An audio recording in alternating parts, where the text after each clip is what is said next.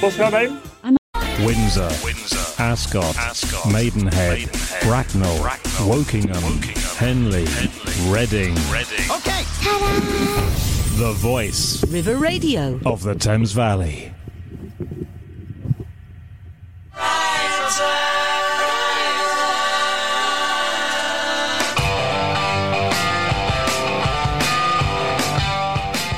Good morning, it's Heather Adams and Julian Ashton. You're joining us for Turning Pages on River Radio.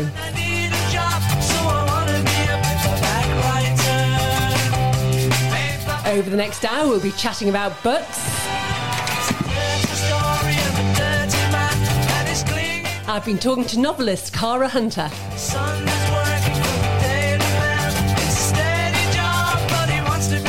And we'll be talking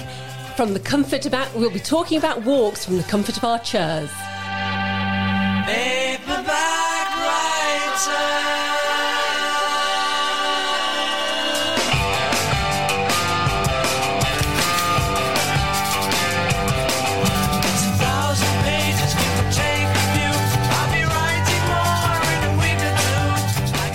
Thank you for joining me.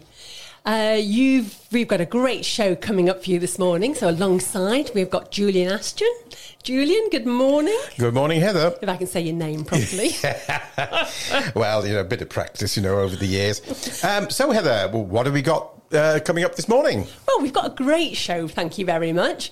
I've been talking to Cara Hunter, whose latest book, The Whole Truth, is Richard and Judy's summer book club pick. That's difficult to say. It is. She was on the show a couple of weeks ago, and I had a lovely time chatting to her about her recent book, which is absolutely brilliant. I can't recommend it enough. Great. It's called The Whole Truth.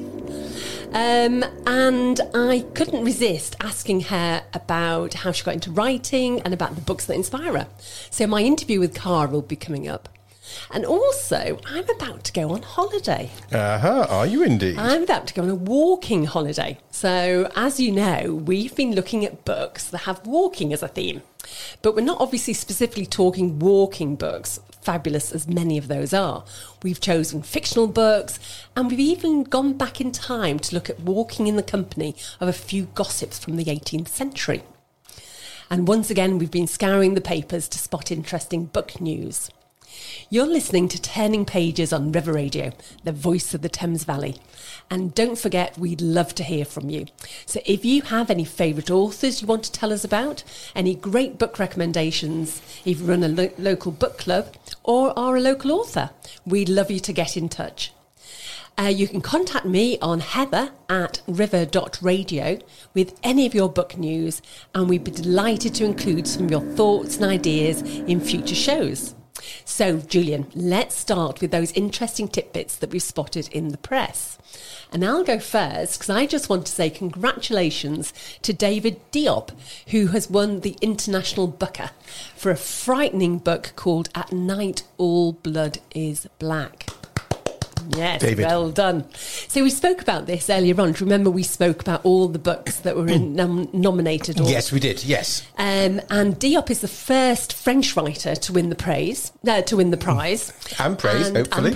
Hopefully. And it's £50,000, which is split with his translator, Anna Moshevakis, I think. Apologies, Anna, for getting that name slightly muddled. And the novel is about a Senegalese soldier fighting for France in the First World War. And it's had really good reviews. Great. So I think that sounds marvellous. Does indeed.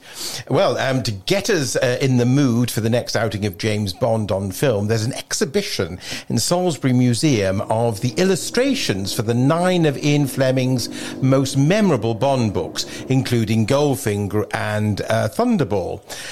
These seminal images, which covered the first editions of the books, are fabulous. Goldfinger, for example, which was also one of my favourite films, features a skull with gold coins in the eye sockets biting on a rose. Oh, it's a brilliant cover. Yeah, absolutely. And the first edition fetched, would you believe, £50,000 at auction last year. Wow. Yeah, I mean, really incredible. Well, the artist was a chap called Richard Chopping, and the commission very nearly went to his rival, quite a surprise, is Lucian Freud. Gosh, that's a big name. It is a big name, yes. And both of Freud and Chopping had gone to the same art school. But in fact, Chopping's biographer found a list dated 3 a.m. March 29th, 2004, and headed Lucian Freud, and it listed 13 reasons why he resented him. Obviously not a close friendship. No, then. I don't think so. Anyway, luckily Ian Fleming and Richard Chopping got on very well, and Fleming was so pleased with the image for the drawings that, for Goldfinger particularly, that he increased the fee from a staggering £40 to £60. Whoa, those are the days. Oh, yes. I love that idea of getting up at 3 o'clock in the morning to write a list of why you resent somebody. Yeah. Grumpy old man syndrome, I think. Yes, that's brilliant. So I saw another sort of like grumpy old man, although in this instance it was grumpy old woman, Jeanette Winterton. Oh, yes. Who famously obviously wrote Oranges Are Not the Only Fruit. She's had a little bit of a tiz because later her books have just been redesigned, and she hated them so much so she burnt them. Oh, no. And the poor publisher. It wasn't the covers that she disagreed with. It was actually the blurb. Oh, right. So she felt it sounded like her book sounded like a Mills and Boons. Oh, right. With a bit of toing and froing in the press, because of course people are saying, and what's wrong with Mills and Boons, I'd like you to know. Too right. They were a stalwart of my mother's library, the Mills and Boons. Nothing wrong with a good Mills and Boons. Yeah. Well, I was just going to say, before I go into the next bit, I just want to say to our listeners, if you hear a lot of rumbling going on, it's not because we've been eating radishes, but apparently there seems to be some construction work going on in an office downstairs, so we do apologise for that. But the one piece that I've got is a classics professor in Cambridge who's just spent 23 years reviewing the whole of Greek literature to produce a new Greek dictionary. And this is the first fresh look of a Greek dictionary in 170 years. Wow. And the Cambridge Greek Lexicon intends to take the place of the existing standard works, and the main difference being that all the naughty words have now been put back in and spelled out. Previously, to spare the blushes of our Victorian forebears, the definitions of various rude words would only be translated into Latin, and vice versa. In the Latin dictionary, they do the same and translate it into Greek, leaving thousands of school children none the wiser about the fruity words in the dictionary. The Victorians were very delicate, weren't they were, yes, very delicate souls. I don't know if you've ever been to Reading Museum, but they have got the most amazing copy of the Bayer Tapestry. Really? It's absolutely fantastic. Gosh. It goes right round this huge gallery. Can you imagine how big it is? And there's one particular man who's my favourite, his little image. And in the original Bayer Tapestry, obviously 11th century, he was nude. And when the Victorians did it, they put little underpants on him.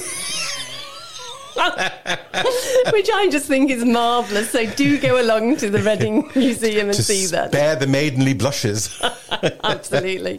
Right, and if you're listening to us live, today is the 16th of June, and this, of course, is Bloomsday in Dublin. Mm-hmm. So Bloomsday, for those of you who don't know, is a commemoration and celebration of the life of the Irish writer James Joyce, and it's observed annually in Dublin and also elsewhere where there's loads of sort of Irish people. And it's based on Joyce's most celebrated novel, Ulysses, which takes place all on the same day, the 16th of June, where you've got the protagonist, Leopold Bloom, and he has his first outing with his wife-to-be, Nora Barnacle. That's It's a great name, isn't it? Marvellous. But what happens on Bloomsday is you get dressed up in Edwardian clothes. There's a whole series of cultural activities. So you do a pub crawl, because it's Ireland. Yes, of course, yes. You do a pub crawl through the pubs mentioned in the book. Right, super. And every time you go, there's a reading. And it's absolutely marvellous. And the reason I know about it is that I was very lucky to be invited by the Irish ambassador in India to a dinner on the 16th of June. In Delhi? In Delhi. Oh, gosh. And we turned up and I just thought, it was a dinner, it was absolutely fine. And then all of a sudden, the ambassador came up to me and said, would you mind reading an excerpt from Ulysses over the dinner table? You had to read for your supper. It was a bit of a shock. Anyway, we digress. So this is River Radio and you're listening to Turning Pages with Heather and Julian. Thank you so much for listening. Coming up in the show, we'll be discussing those authors who write about walking and chatting with Ali Jinks from the Wallingford Bookshop about summer reading ideas. But let's first go to a conversation that I had with Cara Hunter. She's the Sunday Times bestselling novelist of detective fiction, whose plot lines cleverly twist and turn as you read them. The Whole Truth is out now, and we've previously spoken to her about this book, but I couldn't resist also talking to her about any tips she has on becoming an author and her favourite books and authors. So this is our conversation. When did you realise that you wanted to be a writer, and in fact you could make money out of being a writer? Well, that's the million-dollar question, literally, isn't it? Most people who write have a second job. Pretty much everyone I know who's a writer has a second job. So I think if you go into it thinking you're going to make a lot of money, then you're probably going to be pretty disappointed. But you should always go into it because you love it and because you have a burning need to do it. And then if there's any money in it, then great. And if there isn't, then you won't be disappointed. But for me, I suppose I realised I could have a go at it when I went freelance while I was still working full-time.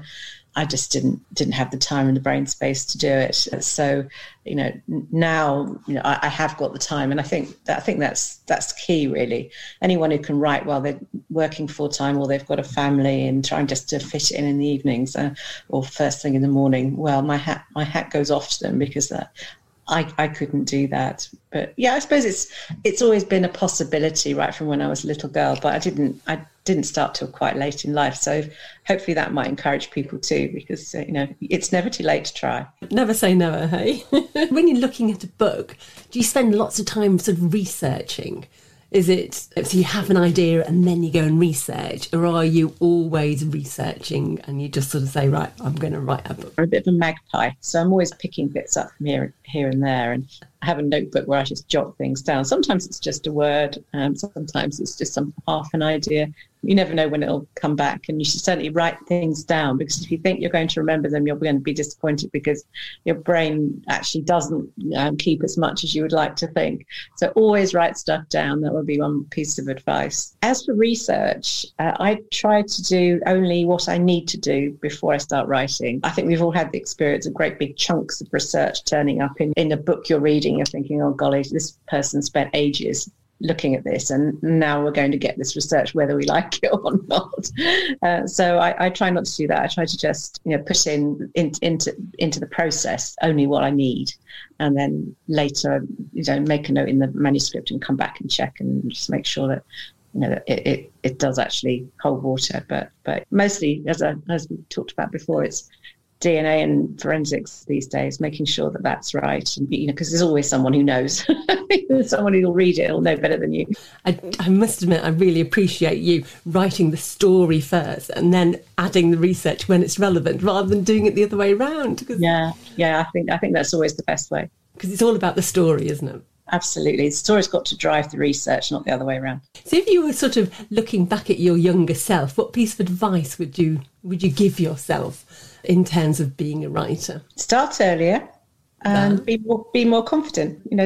Don't think that you can't do it. It's always worth trying, but be prepared to be persistent and to learn your craft. Very few people are such geniuses. They could sit down and write something good first off, having never tried before. There's some people out there I'm sure can do that, but most people, it's a question of trying. So everyone's got several unpublished things and probably unfinished things in their bottom drawer or in an obscure part of their computer, never to see the light. So were you always a reader? Do you think reading is an important part of being a writer? Yeah, it absolutely is. I can't remember when I couldn't read. My parents told me I taught myself at the age of 3, and I literally cannot ever remember looking at a book and not knowing what all those black squiggly marks actually meant. So yes, I've always been a huge reader, and I think you have to read as widely as you can, so see what you think works and what doesn't. So really sample everything you can in the genre that you're trying to write in. I mean, I don't read some genres, so I don't try to write them either. So that doesn't really matter. But I try to read very widely in crime just to see what other people are doing. And you can always learn from both a good book and a bad book what it is that's worked and what it is that hasn't. Sometimes bad books are even more instructive than good ones. So do you have any crime authors that have particularly influenced you, either well or badly? Well, I loved Joan Smith's books. She hasn't published any for a long time, but back in, it must have been the 90s, she published, I think it was 4 in the end, books with an academic, as a female academic as the central character, called Loretta Lawson. I don't know. Well, they were dramatised, actually. They were dramatised with Janet McTeer and Bill Nighy and Melda Staunton as well, I think. They were really, really good, and I loved those. And I just loved the way she did it. It was really clever. So I suppose back in the day, that really inspired me. And I also loved the first Nikki French, The Memory Game. Again, that's a long time ago, but that, I thought that was just beautifully constructed as a book. You know, the story arc was really well done. So in those senses, in terms of being an adult, though when I was much younger, I probably read every other Agatha Christie there is, and I think I'm definitely not alone in that. And that she gets a lot of people started on crime, and in the best way. You know, just watching how she hides her criminals in plain sight is just a masterclass. You can learn a lot from that. So do you find that you read crime books even now? Do you still read other people's books? I read very little but crime books these days, because I'm always being sent them by other people to read and quote. So I'm very lucky because I have a constant supply, and I tend to get them early as well, before everybody else does. So I get sneak previews of things, and that's fabulous. And as I say, I like to keep abreast of what people are doing, and it's just brilliant. There are so many good female writers of crime now. I mean, it really is a golden age in that sense. We are deluged with great stuff. Sometimes it's hard to know where to start. But yeah, no, I read loads. Any particular ones that are coming up that we ought to keep an eye out for? Well, I've just been sent and just finished a book by Olivia Kiernan, who's another Oxford-based crime writer. She's actually Irish, and she sets her books in Ireland. So they're not set here, but she lives here, so I know her. And I think this is her 4th off the top of my head, and it's called The Murder Box. And it's out in July, I think. And it starts with her central detective, who's a woman in her case, getting sent this sort of box of goodies that appears to be like an elaborate role-playing game full of, fake evidence and fake, slides and samples and tissues and all sorts. And it very, very quickly, she realises this isn't a game at all. This is actually real. So it's really, really well done. And I recommend that one. That's, I think, as I say, coming out in July this summer. So that's a goodie. That's a really clever idea as well, isn't it? One of the problems with publishing is there are so many books published, and it's so hard to find great books. So that's what the show is all about, is trying to say to people, there are really good books out there, just try them and enjoy. Yeah, exactly. There is so much, and it's really... as I say, we're embarrassed with riches of the amount that you can choose from now. And sometimes it's just a question of not even having heard of things, because there's just so much out there. I come across new writers all the time. There's someone I only came across last year called Catherine Ryan Howard. And her book, The Nothing Man, was my favourite crime book of the year last year. And I think that's just about to come out in paperback. So I would recommend that one as well. It's really, really good. And what about non-crime books? Do you sort of going back into the classics, or sometimes? I mean, I don't have a lot of time to do much else other than the reading crime I sort of see as part of my job these days, though I enjoy it. So it's a very nice part of the job. But I don't get a huge amount of time to read anything else anymore. But I have a whole, shelves and shelves and boxes and boxes of classics from when I did English. So that they're always there. They're waiting for me when I sort of get the time at some stage. When you're having a holiday. Yeah, holiday, or just decide to hang up my pen. Don't do that just yet. I'm too busy enjoying your books. Oh. So what would be a great recommendation for a good read? So either one that you've just read or just a favourite. Okay, well, I'm going to go for another Oxford connection, a nice link here. And that's Lucy Atkins' book, Magpie Lane. which is really good. She's really, really good writer. She writes beautifully, and in some ways it was very interesting for me to read it because it's a very similar setup to my first book, Close to Home. So it's a little girl of about the same age who goes missing in Oxford. But it's a completely different book. And this little girl's the daughter of the master of a college, so a completely different milieu in which this happens. And it plays out in a very different way.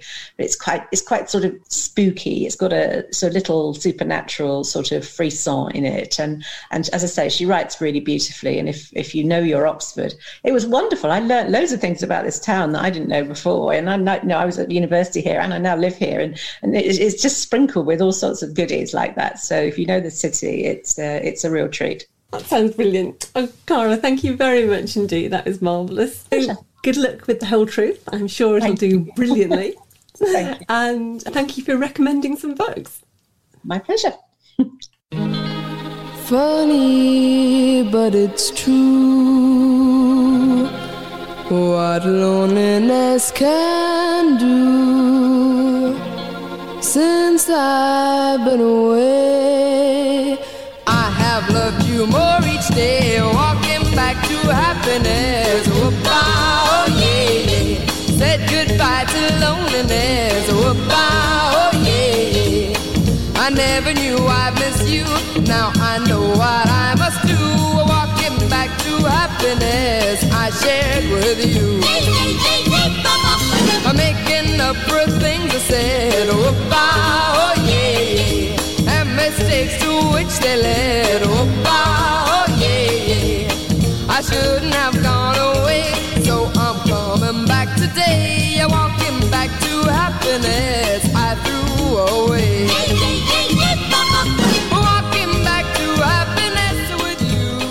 This is River Radio, and you are listening to Turning Pages with Heather Adams and me, Julian Ashton. Thank you for joining us. So Cara Hunter, that was a lovely discussion I've just had. And her book, The Whole Truth, came up with a discussion that I've been having with Ali Jinks from the Wallingford Bookshop. Our good favourite of ours. Absolutely. And I was asking Ali about her recommendations for summertime reading. Super. So let's hear what she had to say. That was that music again. Hang on. So complicated. In some ways, yes. I think being on holiday in the summertime is either an opportunity to read things that you need to take time over and in depth, so doing poetry or doing more literary novels. You know, some people really think, I've got time to really think about this and relax and enjoy it and think about it. So some people do more literary big novels and occasionally some poetry. Other people just want to relax.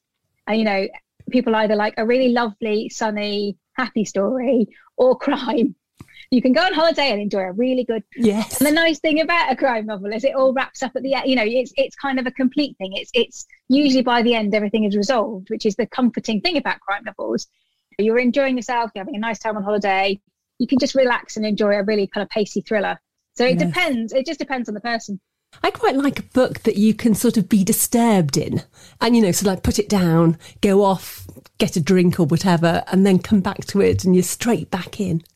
Yes, it's probably plot-driven novels are really good for that. So you're engaged in it and you can pick it up and go, oh, right, I'm back in the story. And you've not got to try and remember who everyone is and what's going on. And so, yeah, I enjoy that as well. I love a good murder.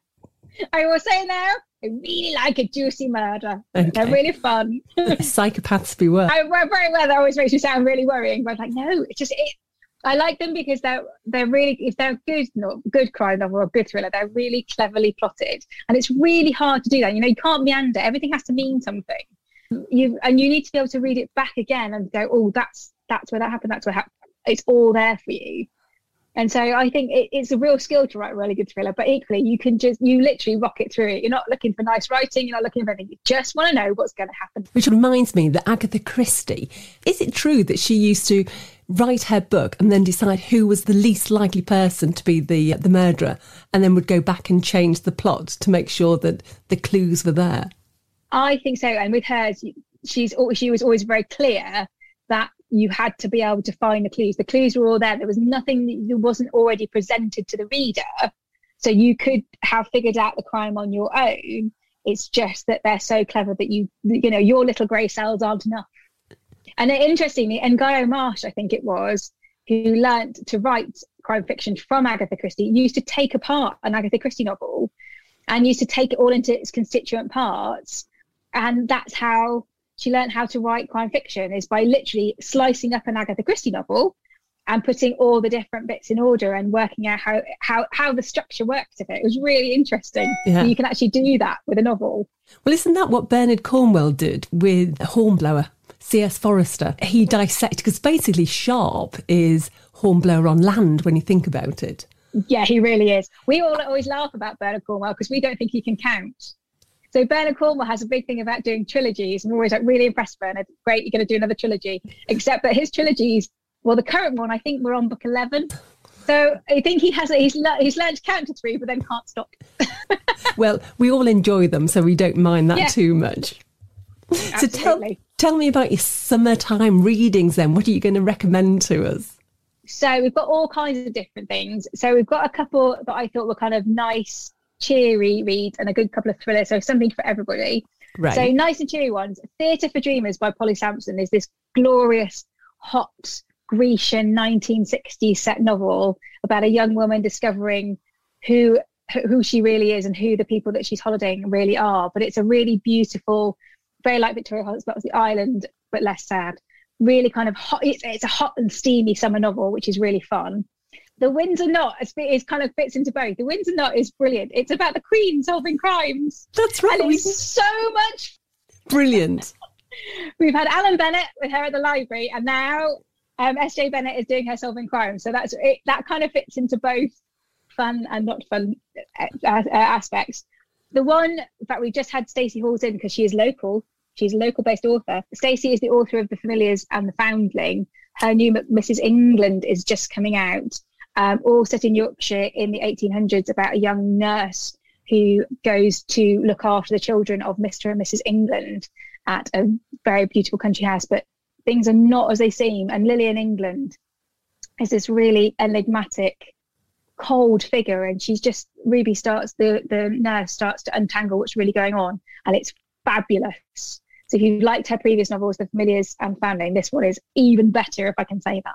Oh, dig. Yeah, it's a really, really good one. My favourite, which I know I always mention, but I'm big plug for this one, is The Miseducation of Evie Epworth by Matson Taylor, which is, again, 1960s set, ironically. Obviously, we're all harking back at the moment. It's about young Evie, who is growing up 16 in the 1960s in Yorkshire with just her dad. Angular moves in and starts to muscle Evie out. But Evie's got this phalanx of strong Yorkshire women behind her. And it's a riot from start to finish. And it's just such a lovely, lovely book. So I read it last summer, and it's now like my summer book. Well, you recommended it to me last time we spoke, and I went and bought it, and it's fantastic. And I've given it to my sister to read, and it's marvellous. It's one of those books you go, it's a lovely book. It's really well written, and it's really well played. You know, the time and the place and everything else is really, really fantastic. But it's just so nice.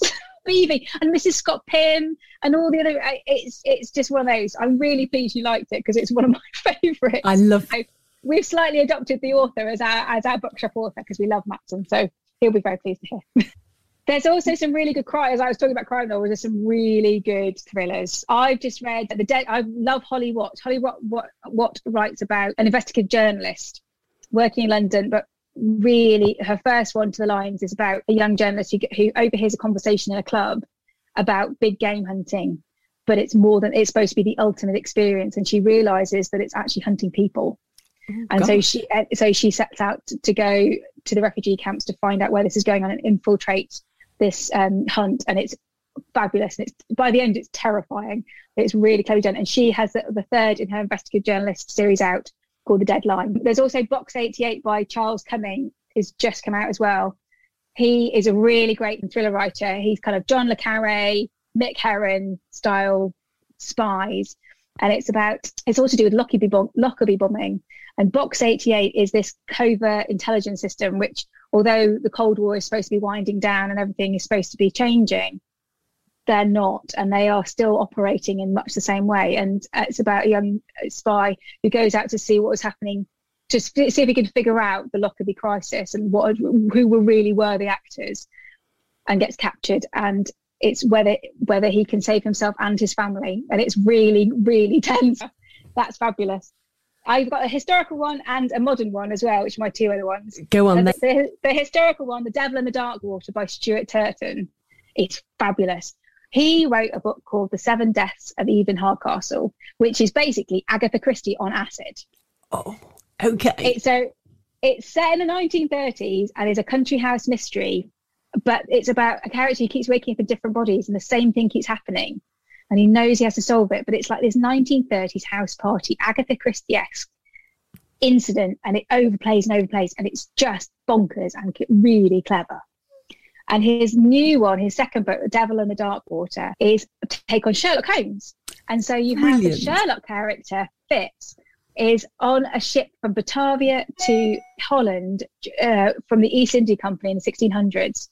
And Phipps is placed in the hold, and no one is allowed to talk about what he's done. No one is allowed to even mention he's there. And as the journey continues, this strange symbol keeps appearing on the ship, an eye with a tail. And Arent Hayes, his associate, who is essentially Watson, he has to try and start to figure out as people start dying every time the symbol appears. And it's really clever. It's like a locked ship. No one can get out. No one knows what's going on. And this symbol just keeps appearing and you know someone else is going to die. It's really cool. And my really favourite last one is The Appeal by Janice Hallett, which is out in paperback in July. And it's one I really was kind of going, I'm not sure I'm going to like this, because it's written as emails and texts. And so the premise of it is it's two young associates of a barrister being given this case and told to go over everything because he thinks there's been a miscarriage of justice. And someone has died and someone's been convicted and he doesn't think the right person has been. And so he gets them to comb over every single bit of evidence. And it takes place around an amateur dramatic society, which is really kind of 3 or 4 families in this village and their associates and all the things that have been going on within it. And it's just so clever that you realise that slowly there's Post-it notes arriving in it, which are them supposedly making their notes. And you suddenly have to go, oh God, I've got to keep track of that. And I'm not a big fan of epistolary kind of novels or that kind of thing, but this one works completely. And it's got a really clever twist. It was fabulous. I read it in a weekend going, this is great. So have you read Cara Hunter? So yes. She does a lot of emails and Post-it notes and WhatsApp messages and things to add more layers to the stories, isn't she? Yes, and I think it's a really clever way of engaging your reader in it as well, is it's making you part of the detective process as you start to pick up on these things. And so in your head, you're going, well, that's that and that's that. Oh, how does that... It's a really hard thing to pull off, I think, to make it work, that it's not jarring and you're not thinking, oh, why do you just get on with the story? Yeah. I think if you can tie it, but yes, she is brilliant. Obviously, she's Oxford based. Yes. Her novels are fantastic. I really enjoyed it. Her first one, Too Close to Home, is fantastic. That's a great selection. Now, did you have a young adult book that you just wanted to... I do. Yes, I do. There is one that kind of is a crossover one. So again, it's young adult novels are brilliant because they can be read by anybody. And they're often really sophisticated because they're a really good way of paring down difficult subjects. So The Great Godden is another one like Theatre of Dreamers, which is a really summer novel. It's about a group of teenagers on holiday who are joined by 2 brothers, one of which is really kind of handsome and exciting, engaging, and one of the sisters starts to fall for him. And his other brother, who is really surly and not engaging at all and really just doesn't want to be there. And you start to work out why. And it's the other brother is not all he seems. And it's kind of got that hot teenage summer vibe to it, but also is a really good mystery story at the same time. Great. That sounds marvellous. It takes you back to you when you're a teenager, doesn't it? All those sort of stories. It's a story because as an adult, you have been a teenager and you have done these things. And it really is a great summer one because it's all, again, it's that hot, beach, summer, everything's slightly different. It's on holiday, so everything, the norms are thrown out the window, and first romance, but also realizing that people are not who they say they are all the time. Yeah, totally. That is brilliant. That is excellent. Thank you so much. That's marvellous. All to be added to my summertime reading books pile. I know. Long may the sunshine continue, so we can all sit outside and read. Absolutely, I echo that. And that was a great, fabulous list of books to add to my pile. But holidays, of course, formed by many different things. And I'm off to go on a walking holiday, so I'm not too sure how many books I'll be able to get through, because I'll be so exhausted at the end of each day. I think I'll just want a little drink of wine, I think. I'm sure so. Anyway, let's talk about books and walking. Well, by way of introduction to my selection for this next section, I've got a little bit of a reading from the Journal of a Tour to the Hebrides by James Boswell. Okay, let's listen to that now. On Saturday the 14th of August, 1773, late in the evening, I received a note from him that he was arrived at Boyd's Inn at the head of the Canongate. I went to him directly. He embraced me cordially, and I exulted in the thought that I now had him actually in Caledonia. Mr. Scott's amiable manners and attachment to our Socrates at once united me to him. He told me that before I came in, the doctor had unluckily had a bad specimen of Scottish cleanliness. He then drank no fermented liquor. He asked to have his lemonade made sweeter, upon which the waiter, with his greasy fingers, lifted a lump of sugar and put it into it. The doctor, in indignation, threw it out of the window. Scott said he was afraid he would have knocked the waiter down. Mr. Johnson told me that such another trick was played on him at a house of a lady in Paris. He was to do me the honour to lodge under my roof. I regretted sincerely that I had not also room for Mr. Scott. Mr. Johnson and I walked arm in arm up the High Street to my house in James's Court. It was a dusky night. I could not prevent him being assailed by the evening effluvia of Edinburgh. I heard a late baronet of some distinction in the political world at the beginning of the present reign observe that walking the streets of Edinburgh at night was pretty perilous and a good deal odoriferous. The peril is much abated by the care which the magistrates have taken to enforce the city laws against throwing foul water from the windows, but from the structure of the houses in the old town, which consist of many stories, in each of which a different family lives, and there being no covered sewers, the odour still continues. Well, that was an extract from Boswell's The Journal of a Tour to the Hebrides. And I just wanted to mention A Journey to the Western Islands of Scotland by Samuel Johnson, because in many ways, well, they are linked, because so we got two for the price of one. Because these two journals were a result of the tour that Johnson made with Boswell, after Boswell had enticed the good doctor up from London. Pardon me. The tour took place in 1773 and Johnson published his account in 1775. However, and I think this is interesting, it took Boswell a further 10 years to publish his account, which came out in 1785. The trip took the two gentlemen from Edinburgh, skirting the east and northeastern coast of Scotland, passing through St Andrews, Aberdeen and Inverness, whilst making their way through to the Highlands and the Western Isles. So that's quite a difficult journey in the 1770s. It was. It certainly was. I mean, it was, we think of it, well, maybe we'll jump on a plane, we'll go up and then we'll hire a car and then we'll take a ferry. But it wasn't. So Johnson will have had to have taken a coach up from London up to Edinburgh, and then, as we'll find out, how things were in Scotland was not as easy as you might think. Of course, because it's quite difficult to navigate, because all the population is really down at the bottom. Absolutely, isn't it absolutely, yes. So anyway, they went island hopping, which took them into Skye, Coll, Raasay, Loch Kenneth, Mull, and Iona, and all in all, the tour took them 83 days to complete, with Boswell summarising the trip as Johnson thus saw 4 universities of Scotland, its 3 principal cities, and as much of the Highlands and insular life as was sufficient for his philosophical contemplation. That's good. It was. Now, even though the Act of Union had come into force in Scotland 66 years before Johnson and Boswell went touring, as you were referring to, the Highlands of Scotland were still quite wild and, in parts, pretty lawless. Yes. There were marauding privateers and slave ships were working the coastal waters. Oh, I didn't know that. There were. 7 slavers were reported in 1774 alone. However, it must be remembered, the buying and selling of slaves was still legal until 1807, when it became illegal throughout the British Empire. So can I just ask, were the slave traders trying to get Scots, so trying to pick up Scots people?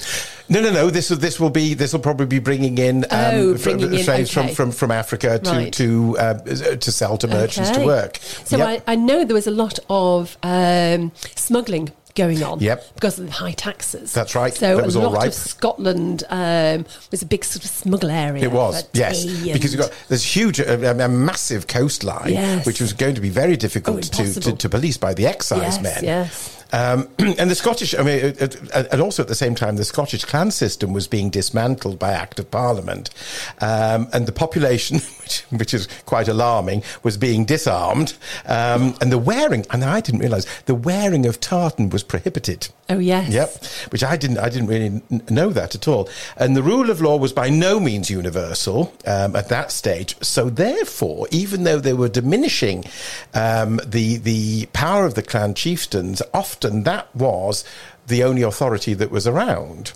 Yes, so the problem was they were supporting the Stuart king, That's the right. Jacobites. Yes. So therefore, it had to be dismantled once the Union became consolidated. Yes, absolutely, yeah.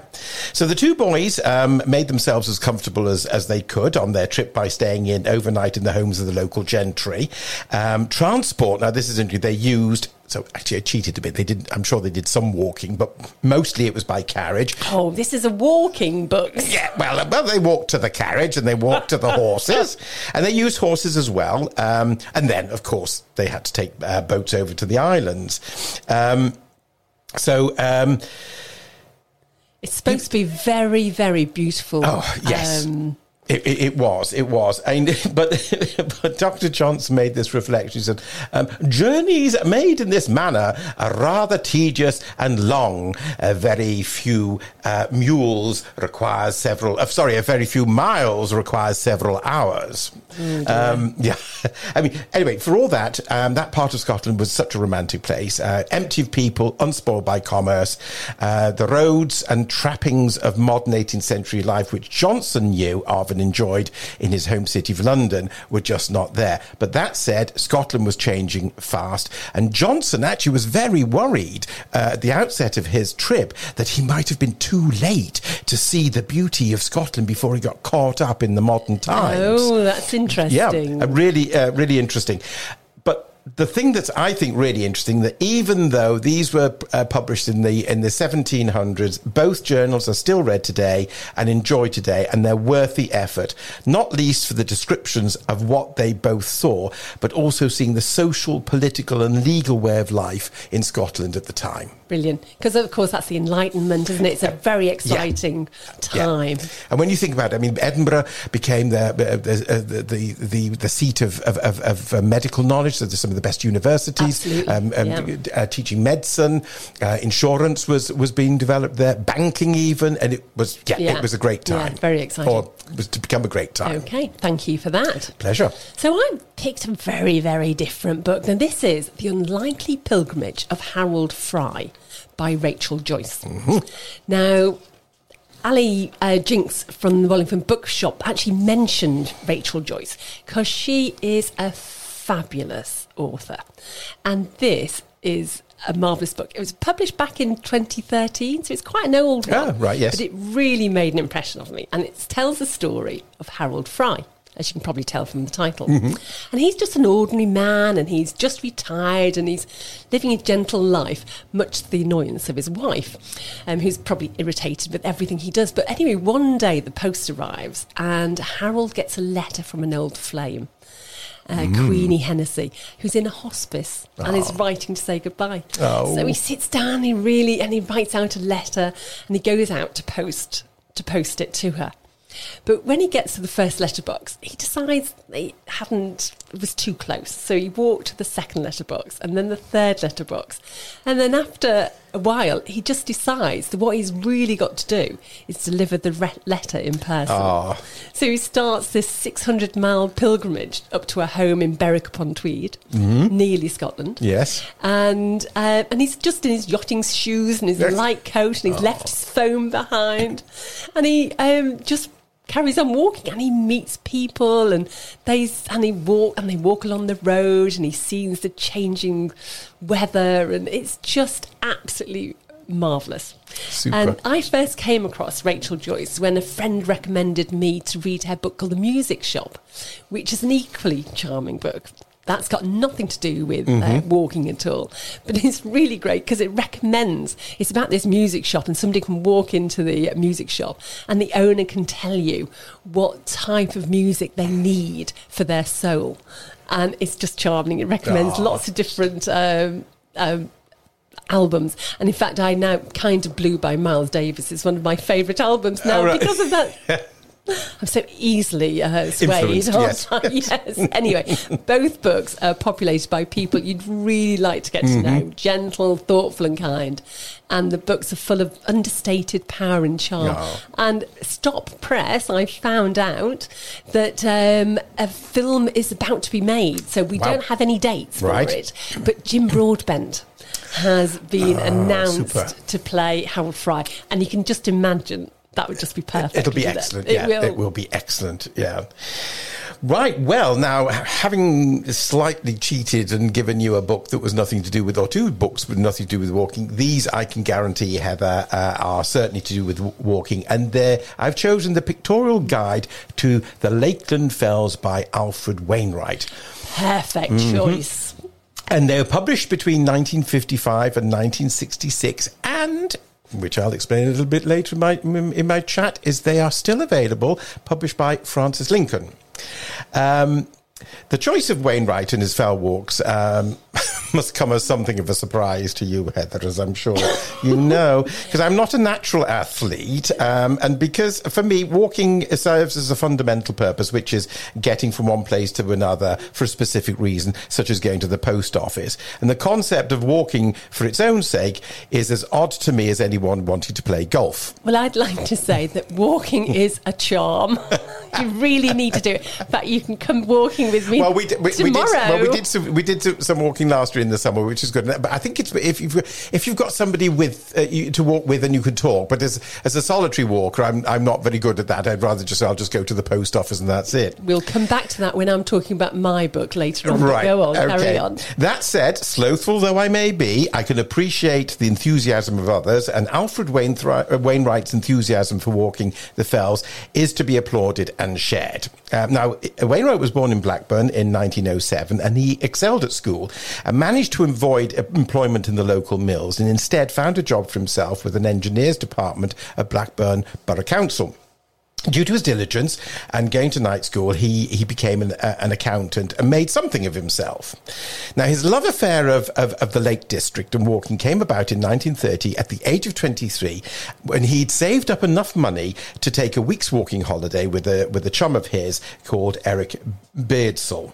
Now, interesting thing, Wainwright started the first page of the pictorial guide some 22 years after that holiday in 1952, and planned each walk meticulously and conceived 7 volumes at the outset, which he completed over the next 13 years at a rate of, can you believe this, a page a day.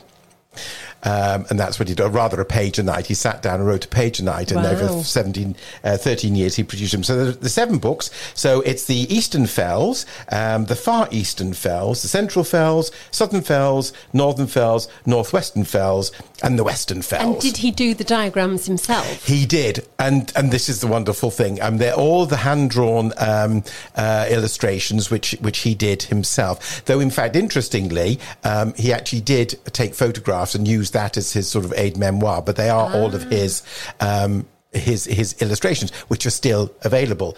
Now, he originally planned the series really for his own interest rather than for publication, but that changed, and after initially being published by a local Kendal Westmoreland Gazette, the rights were then bought by Michael Joseph, a big publisher, in the 1990s. However, they languished for a number of years until the rights were then bought in 2003 by a Lakelander who I happen to know by the name of John Nichol, who was formerly MD MD of Yale University Press here in the UK, and he had inherited his wife's publishing company, Frances Lincoln, after her untimely death from pneumonia whilst they were holidaying at their summer home in the Lake District with her family. It really was awful. And she was such a lovely lady. In fact, a really lovely, fantastic publisher. I knew her because I represented Frances Lincoln in those early days. And she was also ahead of the game, so to speak, in the multicultural children's books, amongst other award-winning things. She was very good in gardening. But back to Wainwright. The collection, as I say, beautifully illustrated by him. And as I mentioned, he took photographs, which allowed him to do those. And Frances Lincoln has revised the pictorial guides. They were done in 2003 to 2009 to take into account of the changes in the conditions in the lakes. But the format and design's the same, along with the illustrations, which are all original, which are fantastic. Well, I think that's brilliant, because I've got to say that we have a whole set. Oh, you have? Good. When they were published by Michael Joseph. Yep. And I've got to say they're absolutely marvellous. Yeah, and they are. You can use them today, and you can take them round, and they're just pocket sized. They are, yeah. You can go walking with them, and they're charming. Yeah, and the Frances Lincoln, and they did the facsimile also, so they're exactly the same format. Yeah. So super, same colouring on the jackets as those from the 1950s. Brilliant. Brilliant. So I've got one, and it's called I Belong Here, A Journey Along the Backbone of Britain by Anita Sethi. Oh, yes. Now, this is a lady who started walking on her own, Julian. Oh. So it's perfectly possible to do it. And in fact, she learned lots from doing it, because it's just meditative, I think, walking on your own. Anyway, it started off in quite a nasty way, where she was racially abused on a train journey. Oh. And she sort of used walking to allow her to explore identity and place and belonging, because she's a Mancunian. Mm-hmm. You know, right. she was as much right as anybody else to be on the train. Mm-hmm. And she decided to walk the backbone of England, and in a way to turn ugliness and insult into adventure. Mm-hmm. And she's not an experienced walker, and she's not an experienced naturalist. Right. But because of that, it's more charming, because you feel as though you're walking with her, and you're learning things at the same time that she's learning them. And it's a real joy. It's just out now, and it's absolutely charming, and also reminds us, I think, to stand up to racism. Yes. In all its guises. Indeed. Yeah. Indeed. Right, so moving on, I've been delighted to see that slowly the world is coming open and back to life. And I was talking with Chantel from the Little Bookshop in Cookham. Yes. And she was mentioning a new event that they've got coming up in the very near future. So I asked Chantel to tell us all about it. Have you got any other events coming up? Yes, we have an event with a local lady who's just released a book called The Devil You Know. Her name is Dr. Gwen Adshed. She lives in Berkshire, and she's a forensic psychiatrist at Broadmoor Hospital. Oh, interesting. Yes, this book is unputdownable. She has written, each chapter is about a different patient that she's worked with. Obviously, she's changed names, but as you know, Broadmoor deals with violent criminals. The first character in there was, I suppose, what you call a serial killer. And it's just absolutely fascinating. She talks about how she helps them to overcome something, or just whatever it is that they're looking for from the therapy sessions. So it's not non-fiction? It's non-fiction. It's non-fiction, yeah. So it's all true life, true crimes. Wow. But you won't have read about them on Google, so there's no point in trying to look them up. And interestingly, this event is going to be in conversation with the Queen of Crime herself, Val McDermid. Fantastic. Yes, I know, very excited. She's a big fan of the book, and so she has agreed to come online as well. That'll be marvellous. So again, look on the website for details. Yeah, so check the website, follow us on social media, and we'll be posting about it everywhere. I can't wait. I'm so excited.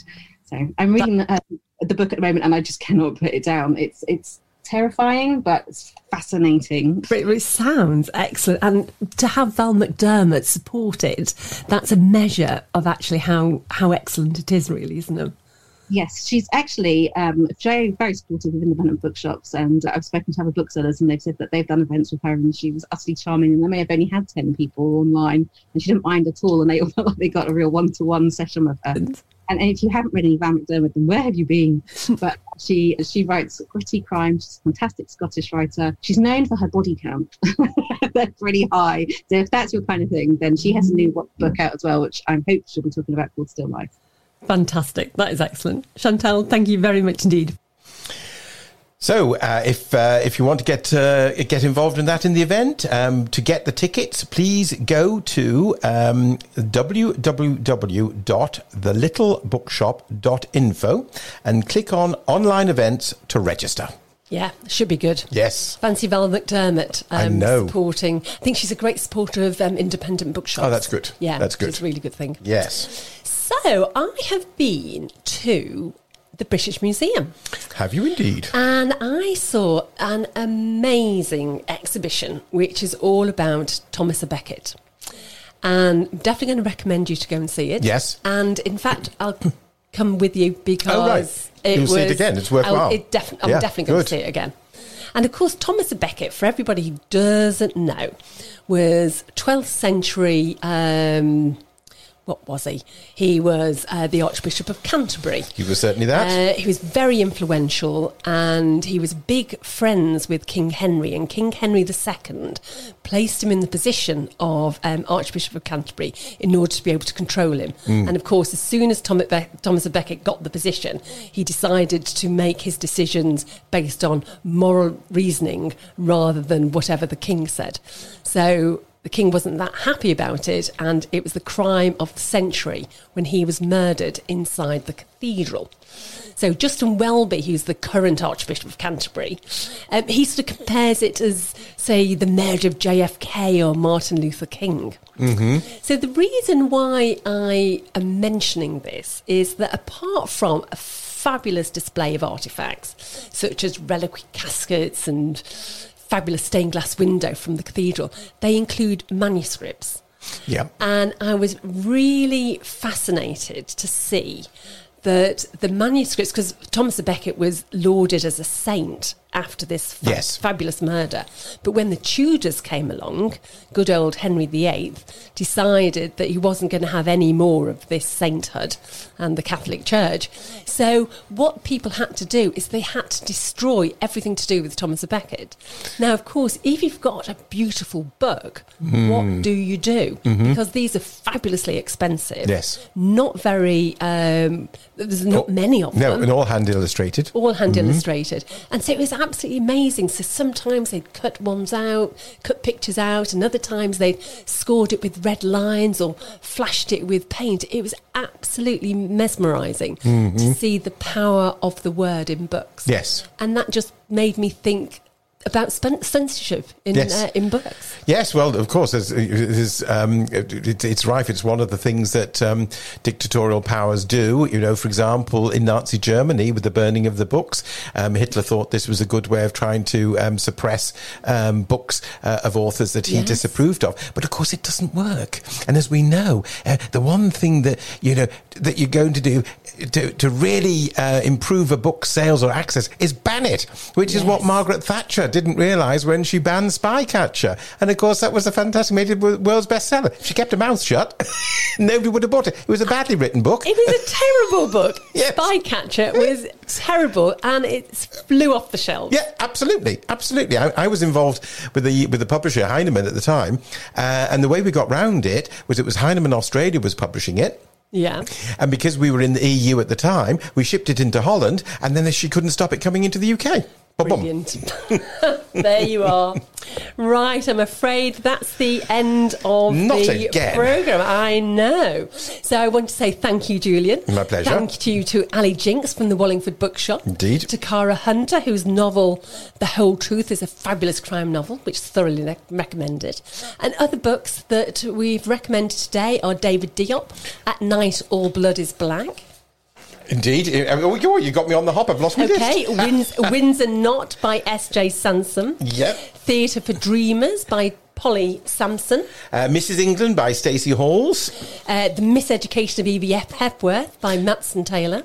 88 Box by Charles Cumming.